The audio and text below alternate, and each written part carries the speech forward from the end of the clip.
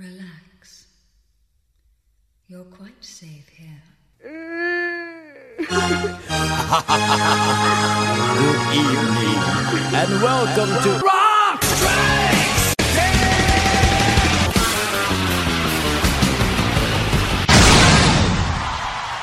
Welcome to Rock Strikes 10, the show guaranteed to always give you 10 songs, no more, no less. My name is Joey.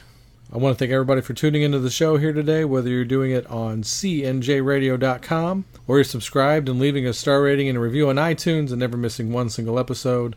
Thank you, especially everybody who does that. As so often as we do, especially this year, it's been a big banner year for this on Rock Strikes 10. Logan is with me once again here in the studio. Hey, Joey. Hello, Logan. What's happening, man? We're not doing a death episode. We're not doing a deaths. Bowie tribute episode this time. Not a Bowie tribute. By the way, programming note, I've been promising all 4 Bowie parts this year. I am going to slightly break that promise because I figured we're going to do part 4 for Bowie for sure because we still got one more to do. Right. We're going to air it on January 8th. Which, that's very appropriate. So, That's actually a really good idea. Yeah, it kind of came to me.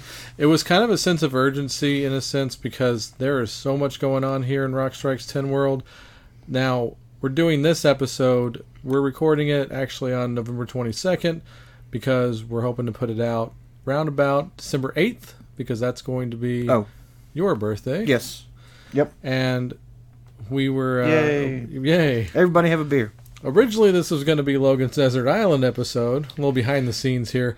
But Logan's not... He wasn't happy with it, and I want him to be... I need an apartment building on my desert island to be able to make sure that everybody has their due. Okay. So, and that's the issue here. Yeah, and since Logan comes on the show so often, I'm probably going to give him multiple parts for when we finally nail this down. Well, thank you, Joey. Yeah, you're welcome. I appreciate that. So there's a lot to do just for the rest of the year here on Rock Strikes 10. I'm actually going to be on a couple of different radio shows, including, well, let's not say because I don't want to jinx it. I'm going to be making appearances.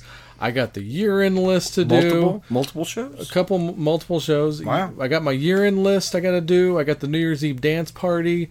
I've got... New Year's Eve dance party? Yeah, listen to the show. I did it last year. Guess I don't remember that one. We've got more Fallen episodes in the can. Because people have died since. Yeah, and of course the Christmas episode. I mean, I got shit to do. This is a busy time of the year, so we're gonna squeeze this one in because I actually thought this was gonna be a year-long thing, but then 2016 happened, right? And everybody started dying. And I thought it was going to be a crap year for albums, and then everybody put out all the albums. It just ended up being a crap year. Yeah, I mean, crazy. So I did not want to let the year go without doing this episode, so I figured since Logan's not happy with his desert island, we are going to pay tribute. We're going to do our salute. A salute. I like that as well. You like that? To the 30th anniversary of what was a great year for music, 1986. Salute 1986. Yes. And in 86, I was 7 years old. Logan, do you want to disclose how old you were then? Let's see. No pressure. Carry the 4. 8, 7, 25. I was 15. Okay. So, different perspectives, I will say, for 1986 when you were living in it. Yes, we definitely had different journeys at this point. Slightly at this point. I mean, we have different journeys no matter what. I'm still creating my own at that point, as you are as well, in a completely different part of the state. So, yeah, exactly. And so what we're trying to do here on this episode is, it's almost kind of an 86 Desert Island list, but in a sense, if you go back, if you pull up like the Wikipedia page for 86 and see all the albums that were released then, it is a cavalcade of artists of all varieties, all walks of life, and all levels of greatness. It was all over the place. And I can't believe stuff that we're leaving off of this thing, but maybe we'll talk about them as we go. But so we're going to do a 2-parter here for 86, and we're not going to play everything because it would be impossible. I had to do a whole year on it. We'd have to have an in memoriam episode for the albums that we left off. Yeah, pretty much. And for this episode, this isn't everything. I mean, this isn't everything that I listened to in '86. Not even close. But I even just kind of whenever I rewound my clock a little bit, it just ended up that some of these records that I ended up picking just happened to be from 1986. Yeah. Some of them were discovered at that point, but then some of them were discovered, say, in 1987 or what have you. And we both basically tried to keep this list pretty close to where our personal experience was at that year, with some slight revisionist history on there, which is fine. Right. But I think we had about 75-25 on this list for both of them. Right. And I think we yin and yanged it too. Yeah. So yeah, for sure. Yeah. So this speaks to where our heads were at the same Right. time. Because not that Logan isn't a credible rock and hard rock and heavy metal guy. I got chops. But he's definitely all up in the alternative and college radio too. I decided to take the turn on this because this was a chosen year, actually. I think this was the year that, at least in my little clique of a world, the people that were, heavy turned a corner over the summer and went a little different direction. Okay. And I was just in elementary school hoping to get MTV and sneaking over to my friend's house all the time to watch videos. Yeah. And I usually get there around the 3 o'clock hour during the heavy metal shop hour or whatever it was. Right. So my list definitely skews more hard rock, pop metal, and heavy metal with a couple of asterisks, which will maybe surprising to you. I don't know. Are you out there? But None of it's surprising. I say 80-20, you're going to be completely like, yeah, I saw that one coming from a mile away with me. Was mine pretty surprising? No, honestly, Okay. I mean, with a couple of exceptions, but they're good artists. So Right. I'm cool with it. Let's start off with something off your list, Logan. Oh, okay. You picked what is not common for a album list, but I dig No. it because the cool thing about this is it's all original material. Right. It's a soundtrack. Right. And to it a very really prominent movie. I think it set the tone for what would the rest of the year play out as. It was this. It is the soundtrack to Pretty in Pink. Yes. And where Pretty in Pink, the song by the Psych Furs, I think was about the only, song that was around previous. The rest of it is because they re-recorded it. right. There was this an was a original version re-record, of the right? song, yeah. And so, but the rest of this material on it was all, hey, we're putting this movie together. Please submit a song. Sure. And it helped a lot of people's careers Yeah. at this point. Like Suzanne Vega, Left of Center. That was a big one for her. I think Nick Kershaw, his song. I like Nick, yeah. That helped out him a little bit. Maybe took him to another level. Sadly, not Jesse Johnson, because I like that guy. You're right. I really do. I'm not even being facetious. He's the guitar player for the time.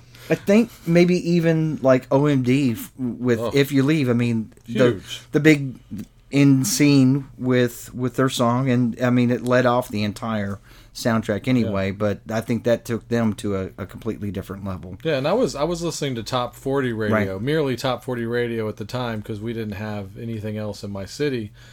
But If You Leave was everywhere. Everywhere at that point. Yeah. But the song that I'm going to pick is not any of those. Okay. I'm going to pick sort of maybe one of the, you might consider the deep cuts on it. And that's the NXS track, Do What You Do. Good song. And even though that, I think at that point they were making some, they were selling pretty well in some smaller venues and Sure. and all throughout the States, but Yeah. and I don't think that this helped them that much, but it just added another great song to their set that they could take around to all those kids in Des Moines and Kalamazoo and Fort Worth, Texas. So Yes, and Davenport, Iowa. Yes. and Davenport, Iowa. Yeah, okay. Yes, absolutely. All right, so kicking off the show here, we got Michael Hutchence and the Boys. Rest in peace, Michael. Today was Death Day. Wow, really? Yeah, I think so. Crazy. Well, this is definitely for you, Michael, and for all of your fans and admirers. Do what you do.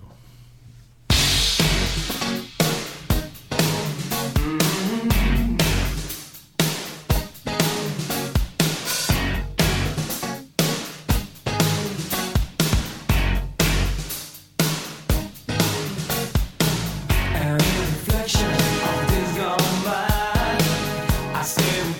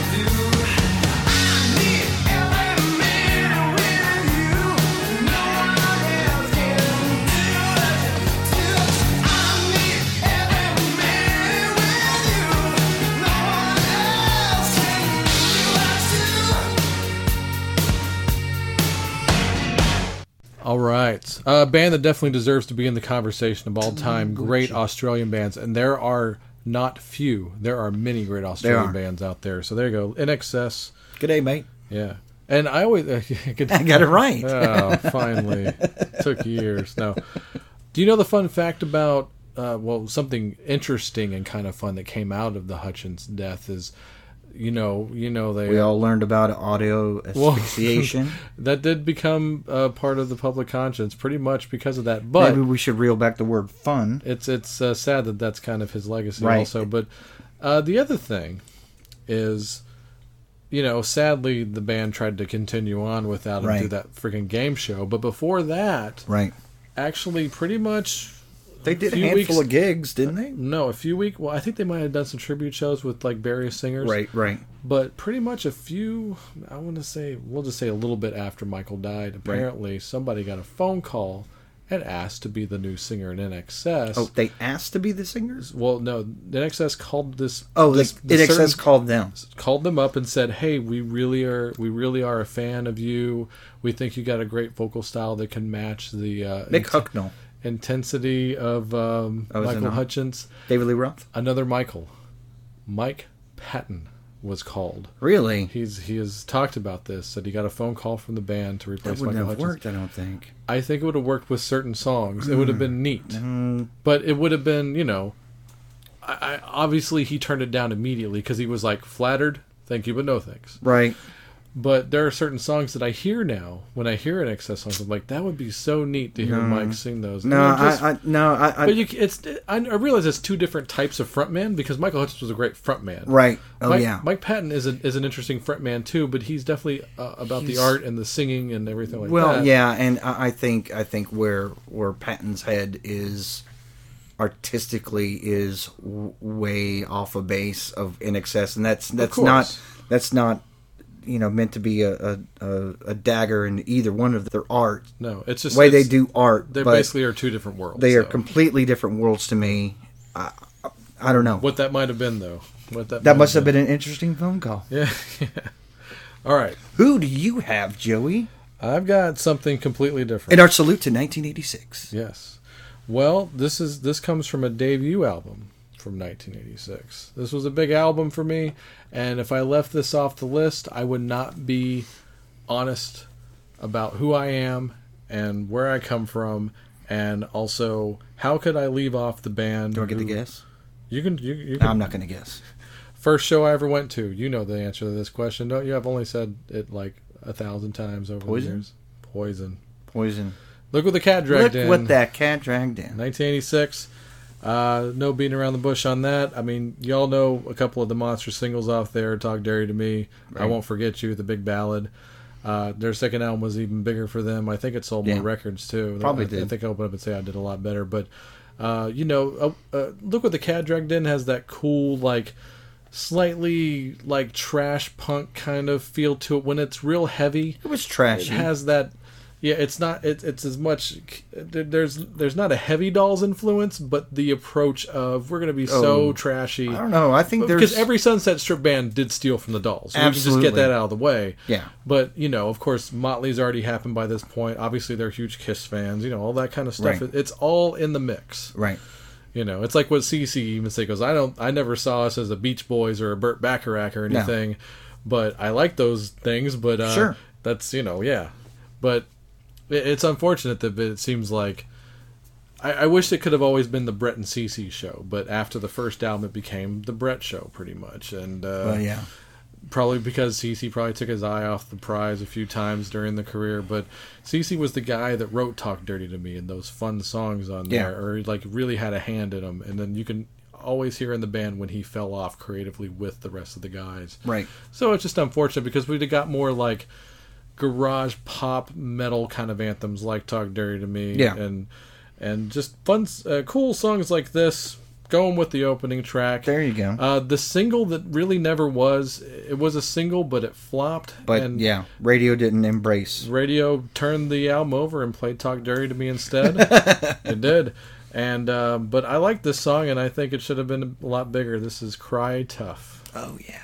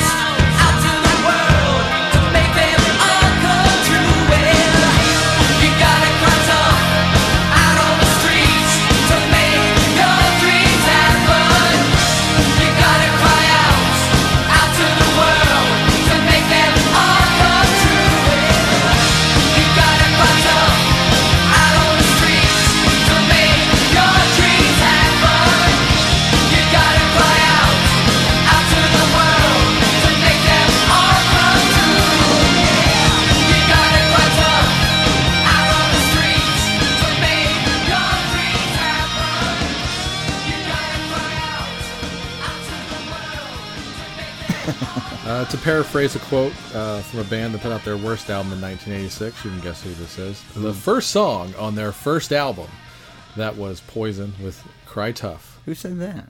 Cheap Trick. That's a Cheap Trick quote. Oh, is it? Yeah, because The Doctor came out that year. Oh, okay. So, which is not on my list. We'll leave it at that. They're like, it's like the first worst album that they've ever done. Yeah, it actually was. I know. Yeah. But yeah, I love Cry Tough, and when I go see them and they don't play it, I get sad. I wish they would always have that in the set list. They don't always have it in the set list. It's sad. Well, yeah. I'm not going to say anything about that because I imagine that it's probably a forgotten track for them, right? In a sense, but maybe, just maybe, they'll be Look What the Cat Dragged In. Like maybe next year, whenever they do year. some sort of like, they announced a tour with Def Leppard for next year. So there I'm you excited. go. Is that official? It's pretty. Both bands have pretty much confirmed it. With Cheap Trick? That would be nice. It's usually how it works, right? I've seen that tour before. I know, that's what I'm saying. But yeah. So and it's like from 3 years ago. Yeah, something like that. Yeah. But it'll be nice to see. It's recent. But I'll be very happy to see Ricky Rocket back on stage because I'm so happy for him and his recent. Bill He's recovered, right? He has fully recovered, according to him. So I always hate to hear about that. One of the more fun drummers to watch on stage. Always a one-man show. So. Yeah. All right.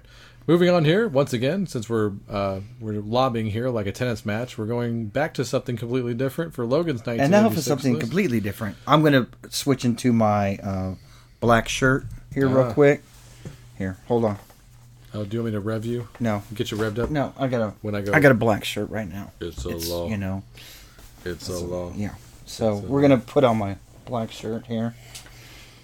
Because because it's a black celebration. Yeah. From Depeche Mode, released in 1986. What'd they ever do? Not much at that point. Now they had, of course, they had a couple of minor hits. Even I had heard People Are People when it came out. Yeah, like, I mean that was all over just regular pop radio, and I think they were still trying to claw at American mainstream radio. And only 3 years away from playing stadiums. This was not the album for them to keep clawing at American mainstream radio, though, I don't think. I mean, it's a fan favorite for Black Celebration. I know the big single from this year is Stripped, if I'm not mistaken. Stripped was the really big single, and Good once song. again, another fan favorite. Real cool. I love digging deep into how they created sounds on this record. Yes. Okay. It was because it's sampling their bass sounds was from hitting an empty vacuum tube, boom, and then manipulating It's very European. that sound. Yeah, I mean, it's Einsters in der Nearbotten.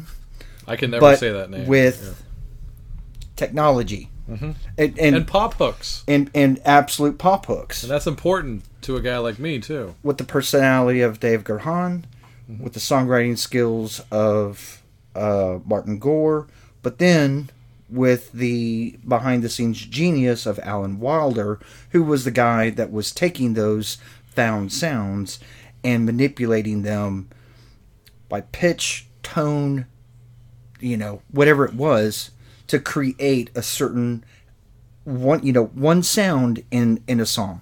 Okay. And it's actually just it was fascinating to me to no end. Okay. I don't think I figured this out until late '86 or by the summer. Yeah. And I'm not super familiar with Black Celebration except for the times that I heard it when we were working together 100 years ago. So reconvince me and convince my listeners on why Black Celebration is an album they should own. I'm not going to try to. Oh, come on. No. We like to... I'm super open to... I'm only a Greatest Hits fan, but come on. Right. I'm sure you got I mean, something for me. did you like Strip? Did you like the song Strip? Well, yeah. The sound of the... Yeah. That's an lawnmower motor. Really? Idling. Nice. That he took and just manipulated the sound to basically become that churning rhythm for the song. I'm going to pick something here that's a little bit more pup oriented for them. That's at this fine. point. I'm not going to delve into some of the deep cuts that they have, but It's your pick. I think "Question of Time," which was a great show opener. Okay. Or maybe not show opener as much as it's something that about 3 or 4 songs into their set, they can just really re-energize the crowd. It's got just it's a simple synthesizer song. Cool. Honestly, I have that song actually. Yeah, because I know it's on the singles collection. Yeah, that I have, it's a good song. You know, Yeah. there's a lot of other, a little bit more obtuse stuff on it, but No, this is a good way to go. all right. I feel good about it. All right. Check it out.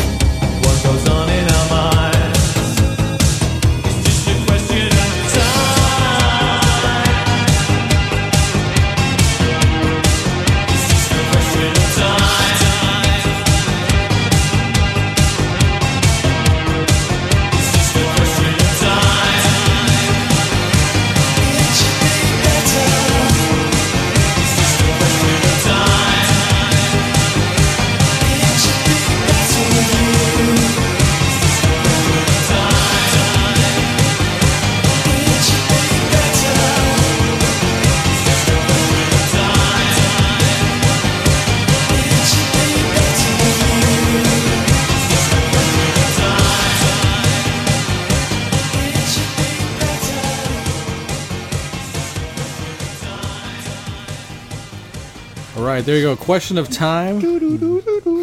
You asked me to do it. Yeah, that was he did like the whole intro when the I did song. totally the intro. I wish I was recording it.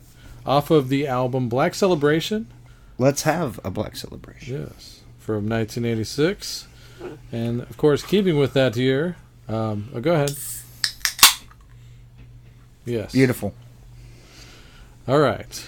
Please continue, Joey. Yes. Well, speaking of Budweiser, Yeah, hey! here's a band that was definitely rocking the Budweiser. What? No Like way. I feel like every time a photo was taken of this band No way. in 1986, they had a bud in their hands. That's for damn sure. Wait, who the hell would that be? I don't know. I'll tell you what. I remember, as probably millions of other white boys from the suburbs. Millions and millions. I can say this is Or the the Carl Sagan, first. billions and billions. Without getting into the debate of what you call it, this is my first rap/hip hop album What? ever Yeah. purchased. Because, it was funny, because I remember some friend of mine coming over, and I was like, yeah, man, have you heard that new punk band? And now I look back on that conversation and go, man, I hope he doesn't remember that. I just hope he doesn't. But, I mean, Yeah. this was the first song that I heard from him. Yeah, and to most kids that listen to the radio or MTV, Run DMC warmed us up, and the Beasties knocked it out of the park. They did. This is the 30th anniversary of License to Ill, a Hello. huge record. Definitely knee deep, if not chin deep in rock and roll, because the rock samples. It's a classic rock radio playlist. At least a good channel. Yeah. Because, Right. like, it's more the Lemon song than it is, Stairway to Heaven. Right. I would be hard-pressed not to play the song I'm going to play, because it's always been my favorite song on the record. I don't know if you know this. Oh, or not, no, but, I didn't know this. I just love... I should write this down. And from what Paul's Boutique became, which is the masterpiece, which is Paul's Boutique that came out 3 years later. Which is weird. This is the building block of the idea of what you could do, because there's moments of what will become Paul's Boutique in this song, actually, in my opinion, because, and much credit to Jam Master Jay, who actually is the DJ on the album. Oh, is he? Yeah. A lot of people know that, way less than they realize. They all know that Kerry King guests on a couple of songs. Yeah. Well, that's a Russell Simmons part of that. That's Russell Simmons and Rick Rubin's part of that. Well, yeah, I'm sure Rick Rubin. Well, Russell yeah. is the Jam. Right. And then Rick Rubin Rubin's the is Kerry. a Kerry. Yeah. Yeah. They got both people involved. Who was the full-on... Or is it a split producing credit? Or is it... I think Rick got the producer credit Okay. and Russell got the executive I don't want credit. to bog, but, Yeah, you that's know. okay. I still remember the mail order form on the sleeve that says, send, $5 for a catalog and some other bullshit. And I was like, Right. I've got an album that says bullshit on it. And then one of my friends blew my mind 2 years later that said, if you put that album in the mirror, the license plate number on the plane says "Eat Me," and I'm like, "Wow!" And I went You home and did. I was didn't like, know "It that? did it? No, I Oh didn't my know god! that." Yeah, like on the tail. Yeah. Yeah, on the tail. The Yeah. way that it's. Yeah. Well, I also love the story in the album. Of course, the iconic album cover with the great. That's what gatefolds were invented for. Right, Was this right. album cover? Yeah. Whether some people like to turn it, just have it sideways. Some people like to have it up and down. Up and down. It works both ways. Yeah. Yeah. But apparently, what happened was, I guess they were coming back from a meeting with the label or whatever. He goes, "We're all sitting in coach, and they're in first class, so we doodled this picture because Right.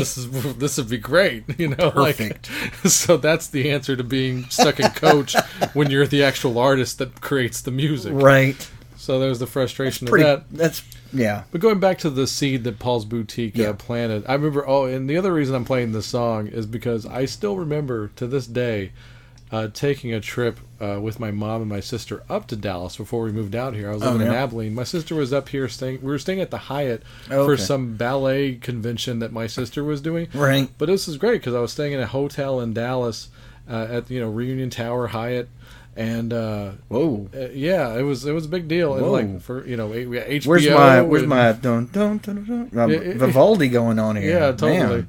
And then I still remember I was a kid that dragged a jam box around and played it. Like Right. if I was in a building, if I was able to bring a jam box with me, I was playing it. So I was playing a Yeah. lot of Beasties at this time. Yeah. So we're in the elevator, and one of the bad guys, whatever you call them, Bellboys. Bellboys. Thank you. And he was like, "What you got there?" And he goes, "Oh, Beastie Boys, turn that up." And I was like, "Bam!" And he goes, "Dude, they were here last week." And then my face went, They were? Wow. He goes, yeah, man, they got thrown out of the place. They were jumping off the balcony into the pool. It was amazing. And he was like, I was like, oh my God, I can't believe I missed that. Mom, how come we couldn't be here last week? How funny. Yeah, talking to 7-year-old Joy blew my mind. When I was going to say, 7-year-old Joy was like... I was staying in a place that the Beastie Boys Boys just got finished ruining. And high five! High five, yeah. Okay, that's awesome. Once again, I'm going to try this again. Going back to the Paul's Boutique seed, you'll hear it at the very end of this album, which is exactly what Paul's Boutique became, with the art of sampling two things and making them sound like one song. Right. So you hear it at the end of this song, where they take the Lemon Song riff by Zeppelin. Yes. Interpolate it with the bass line from Down on the Corner by CCR. Right. So da da da da da da da da da da da, and the whole time the bass is still plucking away. Right. I mean, that's awesome, right? Awesome. Right there. And also listen for the little cameo by the greatness that is Schoolie D with Gucci Time. Oh yeah. Luca Nemaguchi gets about that time. That is also the voice of the Aqua Teen Hunger Force theme for you keeping score at home. Oh, There's yes. a lot of great crazy stuff going on, and plus they name check freaking Phyllis Diller. Oh yeah. How much better can you get? Time to Get Ill. Google. What's the time? It's time to get ill. What's the time? It's time to get ill. So what's the time? It's time to get ill. Now what's the time? It's time to get ill.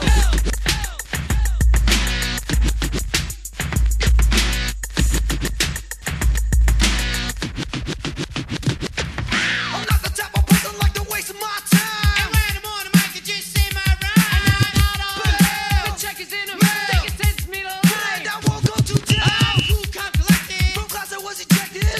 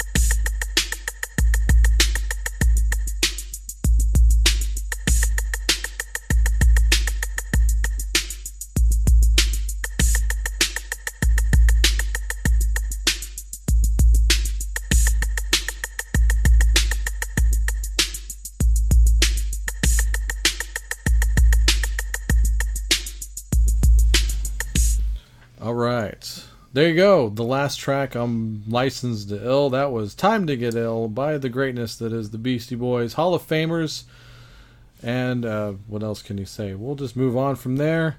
Moving on to the next. And we're about to get real serious now, but in a good way. Man, it's about to take a big turn on the corner. I'd have to say this guy might just be the uncrowned king of art rock, but in the best possible way. Because when I say that, it almost sounds disparaging. Right. But this guy has carried his whole career with just such amazing class somehow. Never seems to sell out, even though he's sold a lot of records. It's weird how you can be like that successful, sell out that many arenas, Yes. and manage to not look like a total whore. And this guy has pulled it off. And also just the whole, I'll put out an album whenever I freaking want to put out an album. Well, like, he doesn't and give a shit. Here's the thing about this. We're about to speak of the guru known as Peter Gabriel from Yes. his smash hit album from 1986. So, Yeah. in our salute to 1986, he's a guy I've never seen live, Yeah, and it pains me. He played on my birthday for this album. wow. Yeah, and I did not go. Oh, But there that's was pain, yeah, man. That's pain. yeah. I mean, because his tour, I don't think he really started this tour until, gosh, 87 or something like that. Huh. Okay. Or you know what? I honestly don't know. I can tell you that he played in or around my birthday. Okay. I'm thinking that it was my actual birthday. Might have been 1986. Anyway, I have never seen Peter Gabriel perform, and it's one of those things that I think I- you might still have a shot. I'm wondering if I've lost anything out of that. You know? It's possible. I mean, you know what would be really great, and I know he's done shows, Right. like over the last few years where he plays it Yes. top to bottom. Not only does he play this album top to bottom, but he gets every original musician from Right. the sessions to play on that stage. He went out of his way to do that. Key thing with Peter Gabriel, he has surrounded himself with such stellar musicianship for all these years. And even those initial albums that are great were, Yeah. were produced by Bob Ezrin. Yes. I mean, yeah, the car scratch, whatever. Yeah, 1, 2, 3. Yeah, 1, 2, and 3. But yeah, so I've never seen him. He completely blew MTV's mind at this point. Oh man, he was like People went shoehorned his way in. They were like, it's like they'd never seen music videos before. It was like their first time to experience something that could be fun, artistic, Yeah. and still have valid pop music to go along with it. Because, you know, I mean, if this is pop music, I'm all for it. Yeah. So, Because I had seen the Shock the Monkey video before Right. So came out, but the only time they ever showed it was when they were doing like freaky blocks of and it was always you funny know, because like Halloween stuff. there were like those handful of friends that I had. They were like, yeah, he's kind of weird. Yeah. He's just kind of weird. Yeah. But they loved the song. Yeah, right. But they saw the video and he was kind of weird though. Yeah, exactly. I like that song. You get two different Yeah, I mean, journeys. Yeah, You know. there's and it you could thin the herd on it real quick after the video because where he's trying to do something from that sort of like that visual art perspective of it. Yeah. And then And much credit to Godly and Cream also. Oh, yes. Yeah. I mean, Yes. those guys made the videos. You can't listen to half of the So record, and it sounds cliche, but you can't listen to half that album without thinking of those damn videos. yeah. I mean, Massive. there's no way that if you think of Sledgehammer, your mind is right there. Exactly. You know, Doing the hand wave at the end. Yeah, or Big Time. Oh, yeah. I mean, you know. Oh, yeah. So, but I'm going to go a little off Please. and do probably the weird song off of that. Okay. I'm going to do We Do What We're Told from Milgram's 37. All right. Or Milgram's 37 in parentheses. Oh, yes. So, enjoy.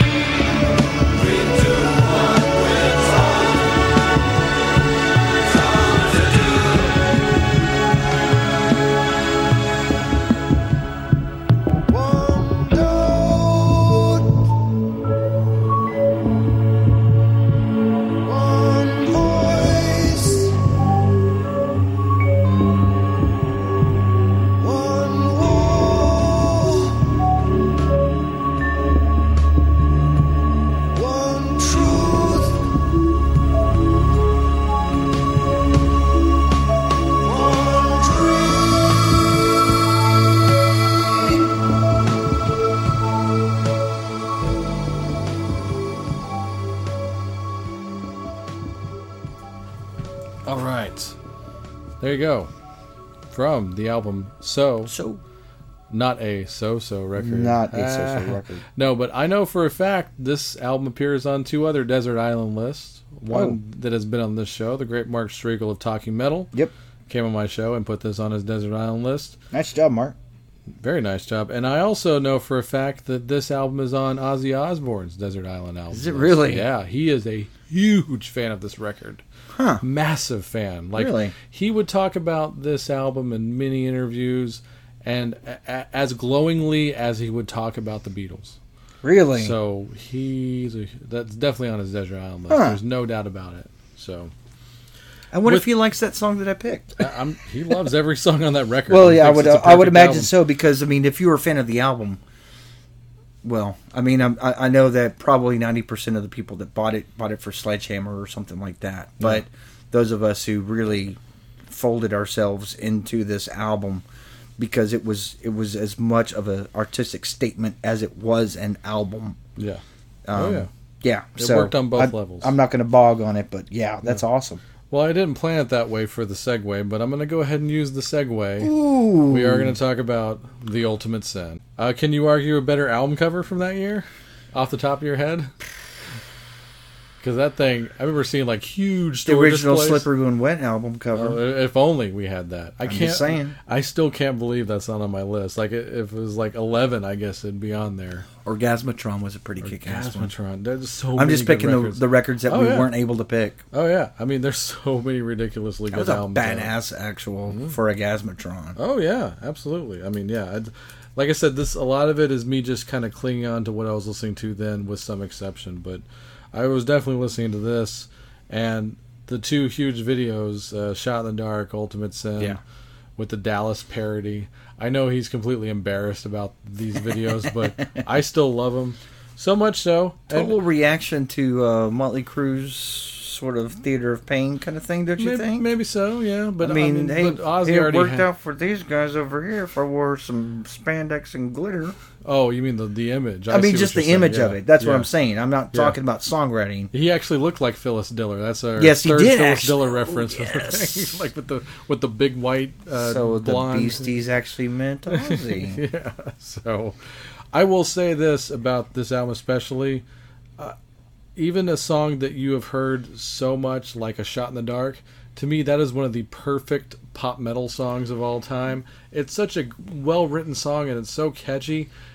I never switch. If I hear it on Sirius, I never turn the dial. Matter of fact, if I see it on the list, I'm hitting it. And I never see it on, but I mean, yeah, it does pretty consistently. This was a record I listened to the hell out of. Yeah, so and I listened to it a lot. And I was really excited. The last time I saw Ozzy on tour, his last time he did a solo show in Dallas was in 2010, I believe. 2010 or really? 2011. Yeah, it's been a while. Because he's been doing the Sabbath thing. yeah. But I guess when he got Gus G in the band, in lieu of Zach, apparently Gus G or somebody in that band was like, you know what? There's some good stuff on that Ultimate Sin album. So at this show, they talked him into it. They played Shot in the Dark, which they hadn't done in a long time, and they played Killer of Giants. Wow. Yeah, I mean, I was like, wowza. Wow. So, yeah. I would not have expected that one, but it made me really happy that I went to that show, because you didn't get the average set list there. like I said, I remember listening to a lot of this record. Yeah. But going back to it, I would like to play the title track, because I think it's a ball buster. So it is. Here you go. Ultimate Sin, featuring Jakey Lee on lead guitar. That's right.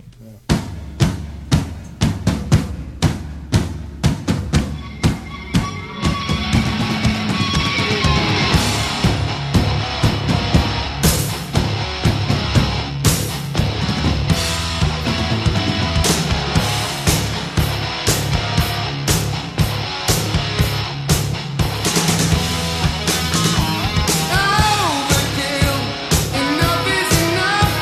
There's nothing left of me to divide.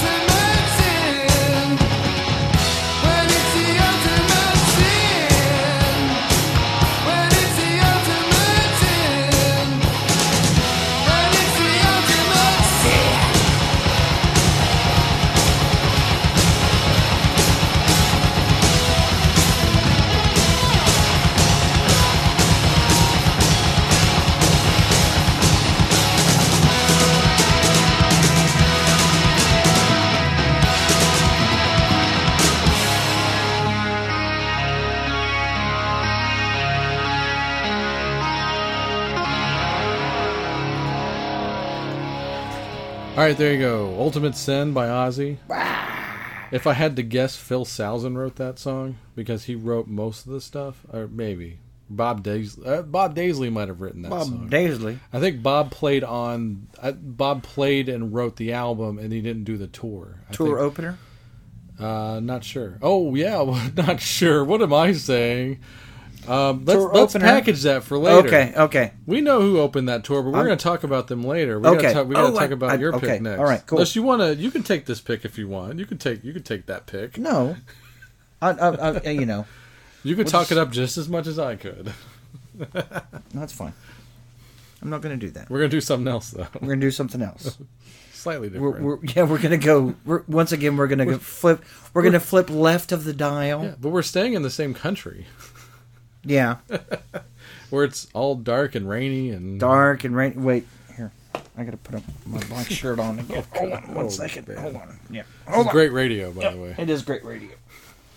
One day we'll do a live cast and, you know, people can tune in. So I got my black shirt on again, as you can see. Yes.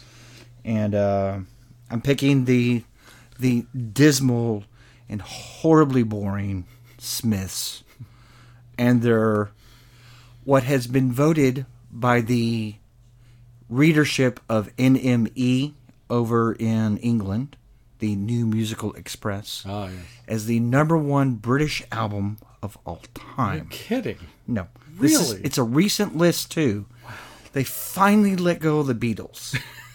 You know what? And they moved up 20-something years. Love the Beatles, but I'm all for them I'm getting all knocked for, off. You know, just... I think the Beatles may have made it to #2, but going back to Enemy's readership, which... Don't you has-beens ever read the anime? Right. God, you think Devil Woman had never been written? I don't know what that is, man. It's That's Young Ones, probably. Yeah, totally. Yeah. So, but finally, the Smiths made a name for themselves and landed their album, The Queen is Dead, at #1, according to their readership. Wow. Yeah. That's shocking, man. Even you as a fan No. to admit how shocking No, that is. I was not, actually, because you go back and you hit all of these artists that have been working since the late 80s to now. Okay. Whether you're talking Kaiser Chiefs, you could be talking to Stone Roses, you could be talking to Oasis, Blur, the Arctic Blur. Monkeys. I mean, Muse. Sure. I mean, we're talking a bevy of English artists. The 1975 will probably go, Yeah. So we love the Smiths. The Queen is Dead, best album ever. I guarantee you that that's. I'm sure. It would be. I'm sure. And they may put Revolver or White Album or some shit Sgt. like that Pepper, on there, yeah. Sgt. Pepper's, you know. But for sure, this is, from what I remember, and I think this is a couple years back, but it may not even be that far back. But and you know me, I think I even called myself at one point a hesitant best of fan of this band. But I mean, and that's fine. Do you have anything that's very Johnny Marr for me at least here? No, today? I mean, Please? because this album is painfully Morrissey. Oh, as much as, you know, because I understand everybody. Morrissey's not a real popular figure. I get it. I'm not gonna sit here and try to support every weird point of view that he has about wearing leather shoes or and how the arena should conduct their food business, right, or anything like that. Exactly. I'm not, you know, Margaret Thatcher's gone now. We should be able to move on. There's a ton of things, but this album was really as much of a emotional record for, I think, the English as it was. Maybe not exactly a political record, but I think there's undertones. Because if there's anything that we can give Mr. Stephen Morrissey, it's his poetic sense. I never knew his name was Stephen. Stephen Morrissey. Yeah. And so, you know, Sure. it's not for everybody. No, I know. But somewhere right now there's some 15-year-old kid that heard about their their favorite band, artist, favorite who artist. said that, oh, you should really listen to the Smiths. This is the record that you would probably pick up, is The Queen is Dead.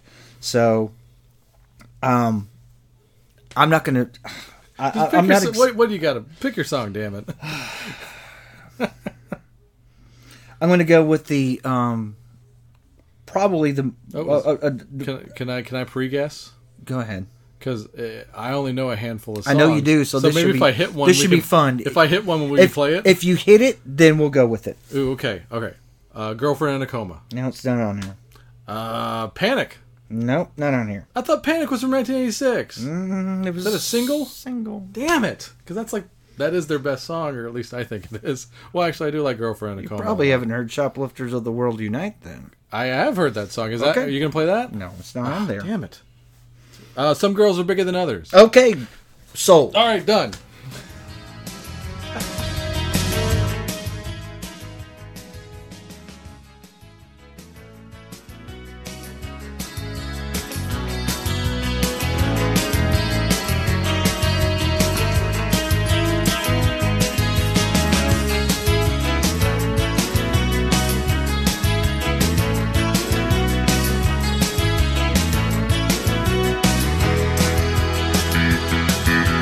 Ice Age to the Doll Age, there is but one concern I have just discovered. Some girls are bigger than others. Some girls are bigger than others. Some girls' mothers are bigger than other girls' mothers. Some girls are bigger than others. Some girls are bigger than others. Some girls' mothers are bigger than other girls' mothers.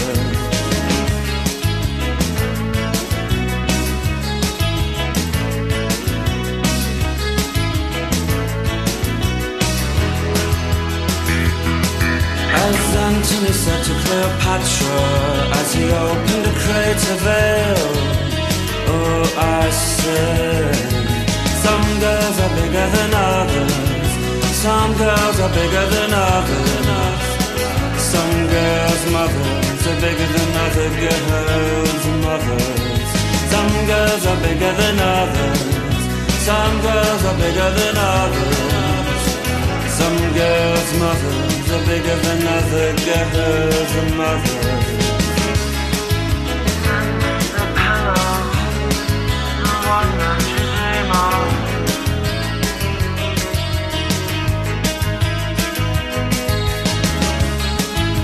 Send me the pillow, the one that you dream of. And I send you mine.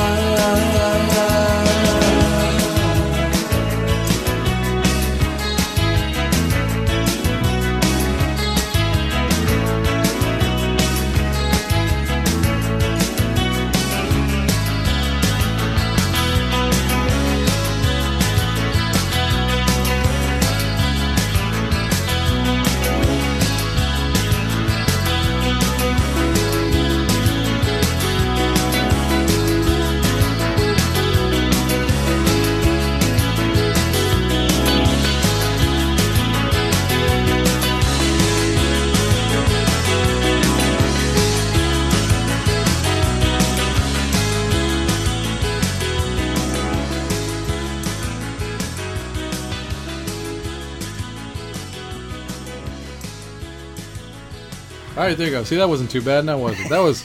That was me pre-guessing that made it happen. Some girls are bigger than others.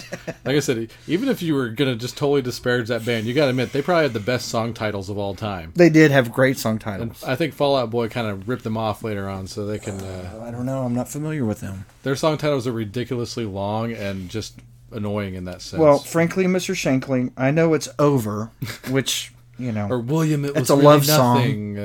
That's Yeah. one, right? Yeah, that, but it's not on this album. But I think It's another single. I think Some Girls Are Bigger Than Others is one of the better song titles. Symmetry Gates. I like It's another love song. Shoplifters of the World Unite. Shoplifters of the World Unite. That's It's a one of good my one. favorites. All right.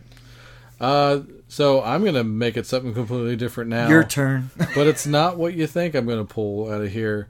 I think this is, at the risk of coming off like Patrick Bateman, This album Who? is arguably almost as good as the album that preceded it. Patrick Bateman is a fictional character from a novel, Okay.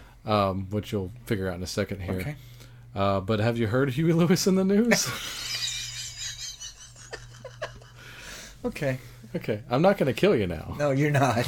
So we're not Wait a playing... second. What's this tarp doing here? Oh, Oh, no. I'm doing some remodeling and painting. Yes, I will say, I like, put my shirt back on. you know, I called Sports a 5-star album on this show, and I believe that to be true. Wow. Have you really? Yeah, I would say that Okay. that makes 4 like a 4.5. And I will stand by that. I think it is a damn near perfect pop Okay. rock album. Huey Lewis and the News should be Hall of Famers, even though they're not. Should be. What do you mean? Okay. I think Huey Lewis transcends a lot of different genres, and they don't get the credit they deserve. Also, as just singers, Okay.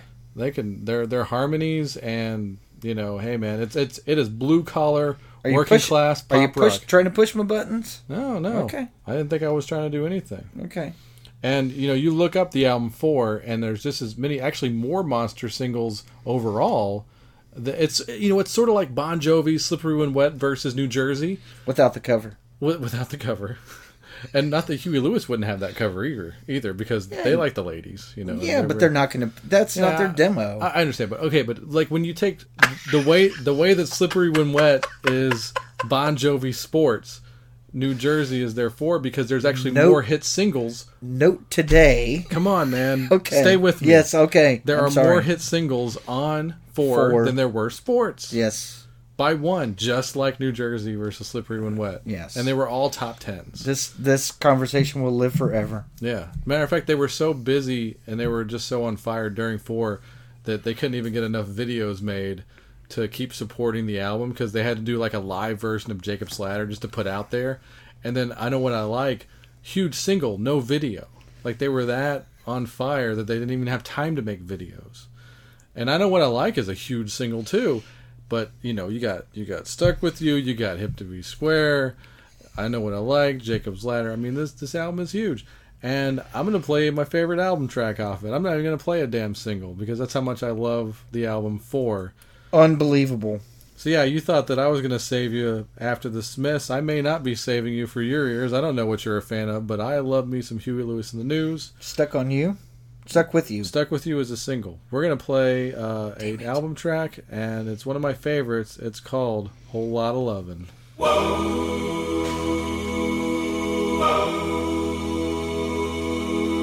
Tired of these girly magazines. I wanna stop dreaming, get back home to the real thing. Late last night I read the letter you sent. Woke up this morning under a tent. We got a whole lot of loving to do.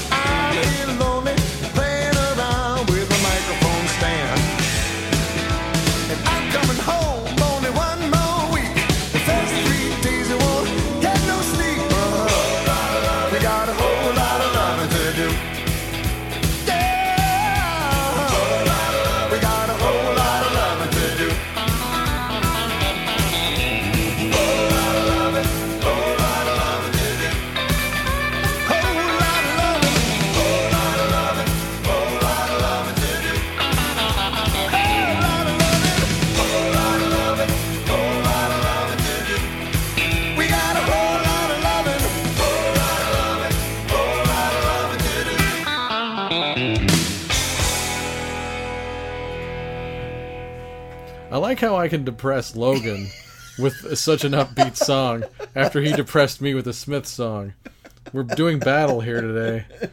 That was Whole Lotta Lovin' by the great Huey Lewis and the News off of 4. You gotta say it that way because there's an exclamation mark at the end. The 4. second best Huey Lewis album ever. That's I guess that's Okay. yeah. See, I nailed Because it. I like those. I like the first 2 albums. Nailed it. Just they definitely did mirror Bon Jovi. I'm gonna have to get into a whole thing about that later. But anyway, moving on here. Moving on. Your last pick of the night, because let's go ahead and say this will be a 2-parter. We're just gonna spread it out through It's gonna have to now till the end of the year. And this is actually the best-selling album of the year, according to the RIAA that you're picking. Oh, was it really? It was. Out of all of these albums. So, Wow, which is so funny because I probably picked the least selling album in the States of this run of the Right. 80s. Yeah, probably. I mean, because I'd like to see the list on that. I feel like this one is probably the second best-selling one out of all of her 80s albums. But I don't know. We'll do some stats on that later. Yeah, that's a push. But this is actually an artist. This is as much as you as it is me because no. No, honestly, no. I'm not Really? I'm not a huge fan, but I will say this is from an era where I was the most accepting of her. Right. Because and I think that was a part because this is Madonna.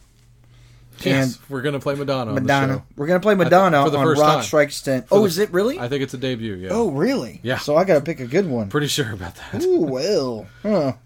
Because Gotta make sure I don't screw this one up. I have literally 2 top songs, in my opinion, by Madonna. I think the 2 best songs she ever did was within like about a year apart from each other, Well, and they're the 2 ballads. yeah. Oh, They're really? both the movie songs. Crazy for You and Live to Tell. and Live to Tell. Live to Tell. Love those songs. Really? Those are perfect songs. That's pretty much me. The other ones get video passes for breasts, Right. basically. I mean, like all the stuff from Bedtime Stories. Right. Watch it all day. Right. Now, I mean, this was an era to where I actually completely decided to embrace the sound of Madonna because before I wasn't really. I mean, whenever she was rolling out self-titled, or Borderline and Like a Virgin stuff, I was, wasn't supposed to like that, Sure. even though I kind of did. Yeah. Well, Because they're good pop songs, of course. and once again, we saw the And videos. once again, boobs. So- Burning Up. Oh Come on. God! God.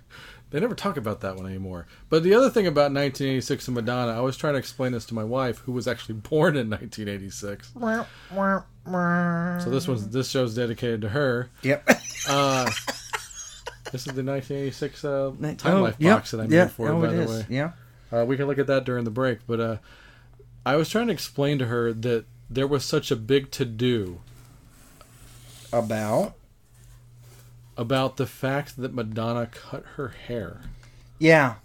I mean, it got like major media coverage. Yeah. And even nowadays, as shallow and as horribly pop culture as we are in our news nowadays, Right. a celebrity cuts their hair, it doesn't really get that much coverage. Madonna, like, TMZ will pay attention, but after that, but it'll trend for 2 hours, and then people be like, oh, okay, and then whatever. yeah, what were they wearing? What were they wearing? right. But Madonna cutting her hair to like really short, It was just short hair. yeah, that was news, Right. It's crazy. Well, anyway, this was for me, I actually think this was the first Madonna record that I had. Within a year, I would see her perform at Texas Stadium. Oh, okay. Um, Wow. And so, and she performed quite a number of the stuff off that. I mean, we're talking about like a super, super active time frame for Madonna, period. Well, yeah, of course. I mean, she was trying to put out I don't know if it was just like a creative boon for her, where she was just throwing things left and right. She had so many ideas. She was working with some great people. She was working with particularly on this record with... Hey, who produced this one? Because I know Niles I think it was is Patrick Leonard. Okay. Who do I know him from? Well, I don't know if you know him from anything in particular. Okay. Maybe if you recall the semi-hit, one-hit song from a band called Breakfast Club. Right on Track. Thank you. I love that song, actually. She was in the band. She was in the band, and Sort so of, right? Yes, She was in the band enough. she was in the band long enough to at least make a, yeah. Yeah. I mean, long enough to We go. all know how she made it. I mean, long enough to been at least have some relationship with Patrick Leonard because he wrote songs he produced for. And I'm assuming she got Breakfast Club signed too. I mean that would that may have been part of it too, or just from the interest of whichever. Yeah. I mean, at that point, if you're on Breakfast Club, do you care? Yeah, I'm along for the ride. Yeah, we know Madonna. I'm saving my money. So, what would you pick off of this? That's a good question. The- I would definitely like to have a say. Yes. Sort of like I did with the Smiths. I mean, no, because you like Live to Tell. I was ready to play. Or Was that on here? Yes. Oh shit! Can we play that, please? Yeah. I was going to say Open Your Heart, but you know what? I like it, but Live to Tell. good video. You are really in. Yeah, it's a great video. What are you talking about? Forget about it. Forget about it. Yeah. Hey, you know what? We'll just show a picture of it while we listen to Live to Tell. Ooh, there Yeah. you go. Yeah. And hey, here's Madonna Yeah. from our salute to 1986. Live to Tell.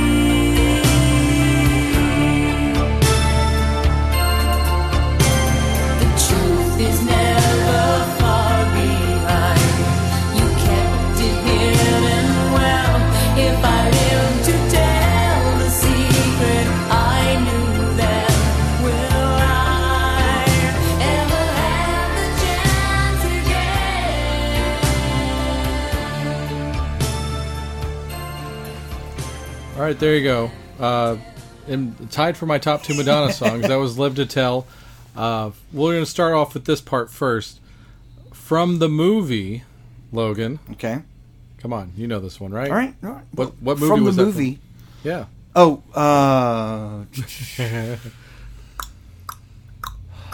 Wow. I want to see what's called Open Range. Close.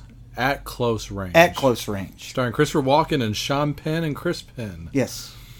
Um, Sean Penn. Our mutual friend Jasmine had a great story about meeting Sean Penn. Oh, really?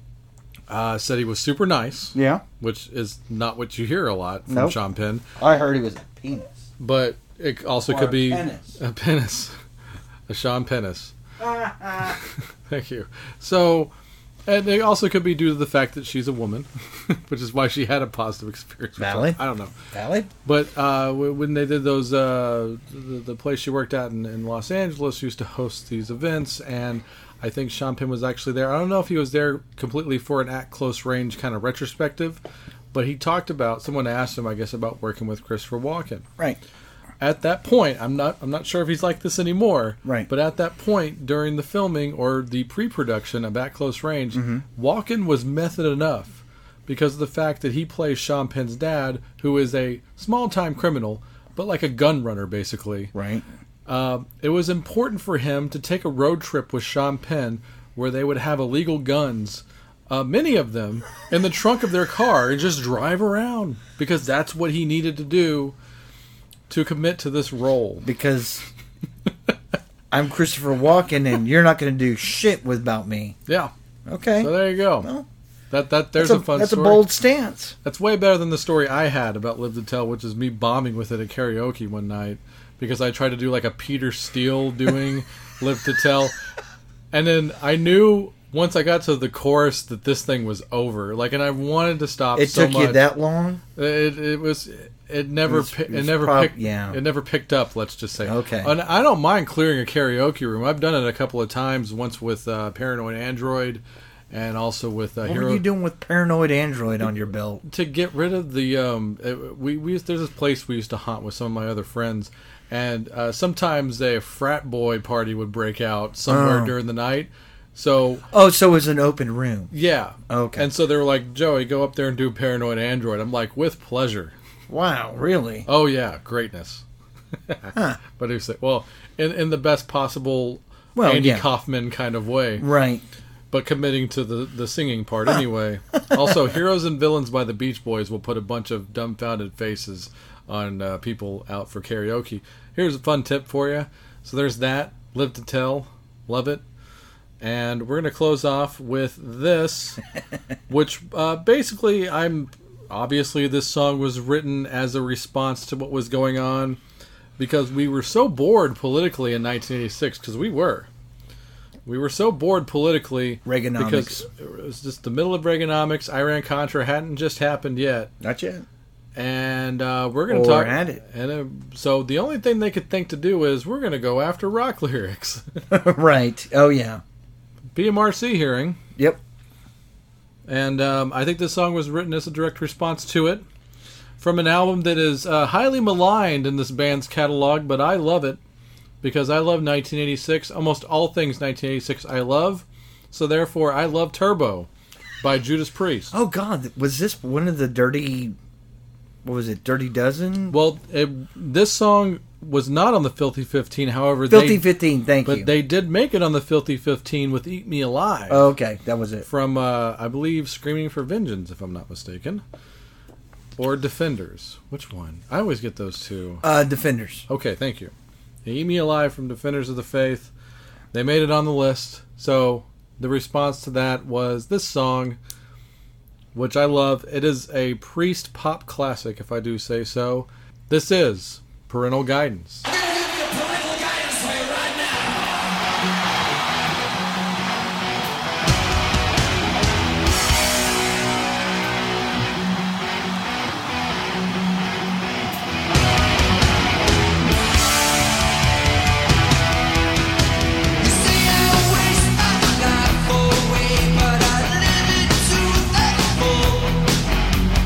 How would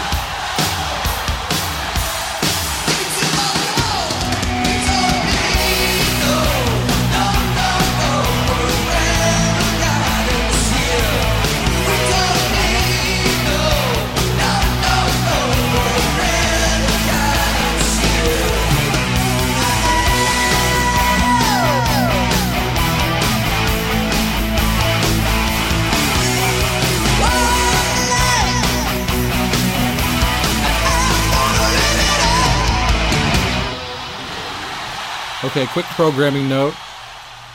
I was like, when I hit untalk, on the mic thing, I'm like, ooh, should we do the studio or the live version? Silent. So he said live version. So I'm like, great, let's do that, because that's a live version of Parental Guidance from Reunion Arena From Reunion Arena, Dallas, Texas. So every time you see Priest live or the footage from it, that is from Dallas, Texas. That's from the same place where I saw many a band. That's where I saw the Kiss Reunion tour. I saw the first time I saw Van Halen, the first time I saw Ozzy, all in that one Iron place. Maiden, NXS, Sonic Youth. Yeah, any Dallas open youth. for Neil Young. Sonic Youth opening for Neil Young. Yep. Wow, that's wild. With Social Distortion, too.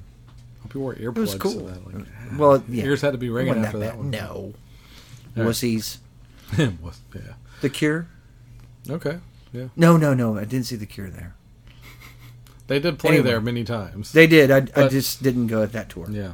Anyway. So, yes. Hope you enjoyed that out there. Hope you didn't mind us calling an audible and hitting the live version, because why not? That's what we do here on the show. And Parental Guidance actually was a single. They made a video for it and it was everything. a single, right? And so yeah, Or was it a single from this, or was it just a single from Turbo? it was a single from Turbo actually, Oh, okay. because they did do a performance video for it. But Right, that right, is, right. Yeah. That's the why I whole was thing. getting it kind of like, wait, did they do it for the live album? Because I'm not sure what they did. I always get that live feeling just because of the video. The live feeling. But, I like it whenever you get those live feelings, Joey. Yes. Well, right there at the very end, they even referenced themselves, because the last line in the song, "I'm gonna live it up."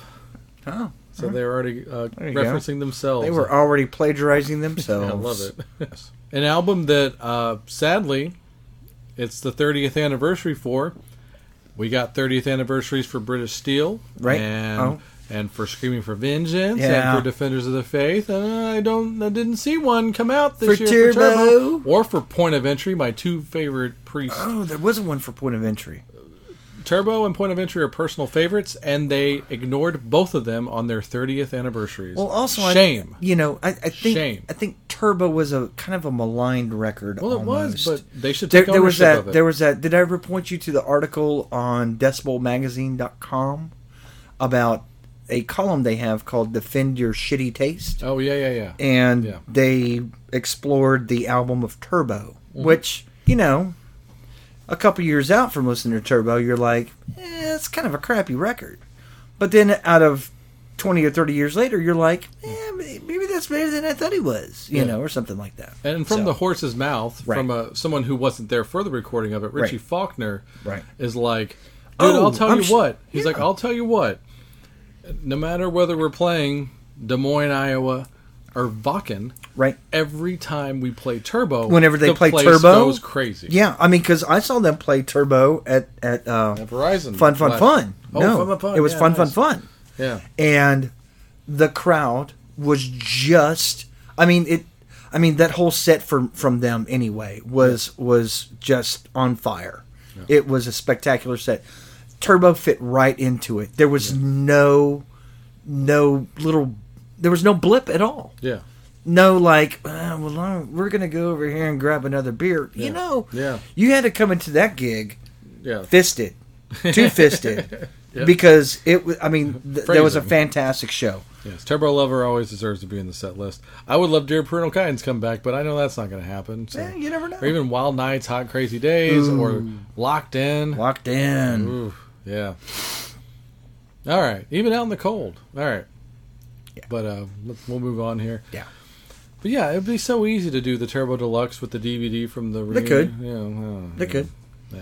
But, all right. But stay tuned. We got much more in 1986 to do before the year is out.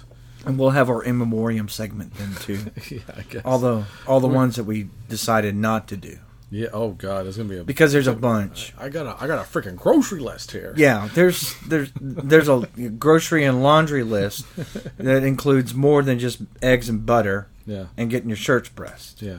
I'm gonna try to pick one more of Logan's picks next time around. Shoehorn my taste in there. Oh, and okay. I'll let him do the same for me on one of them too. Whatever.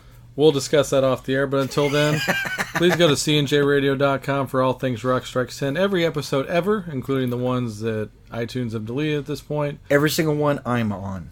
Yeah, there's a lot that Logan are on as well. of I'm course. on like 80% of them. Yes. And stay tuned on CNJ Radio, also for the Synaptic featuring Randy Brown and True Alternative. Holla. And The Last Theater on the Left blog by Chris. And the Wrestling House Show blog by Chris. And a new plug here. Go to Facebook and look up CNJ TV. Ooh. Where we have CNJ Radio has launched a video channel which is better than any video channel on Earth right now. I will stand by that fact. We can see your face? No, I'm not VJing just yet. We have a cavalcade of DJs that taste make for this for this channel. So CNJ space TV. CNJ space TV. Go like it and send your requests in. Maybe we'll play them. Get back to the days where Night Flight was great and MTV still played videos. Night Flight. And also, talk show appearances, like anything that's being performed with music, with great music, of all types of music. That's what we do here at CNJ Radio, and of course here on Rock Strikes 10 as well. We'll be back with many things. I've got new music episodes galore, best ofs, Bowie Part 4 on January 8th, New Year's Eve rock and dance party. Falling. More Fallens, of course. But yeah, everything doing here. And, all that stuff. Like everything. Lots of other stuff. And before we get out of here, extra special thanks to Pete and the guys from Space Beard for the awesome outro. Go to facebook.com/SpaceBeardBand for more information. Purchase their new album, Gone, which is one of the best rock albums you could buy this year. And I mean that. Of the century. Of the century, sure. And we'll see you guys on the next one. Have fun.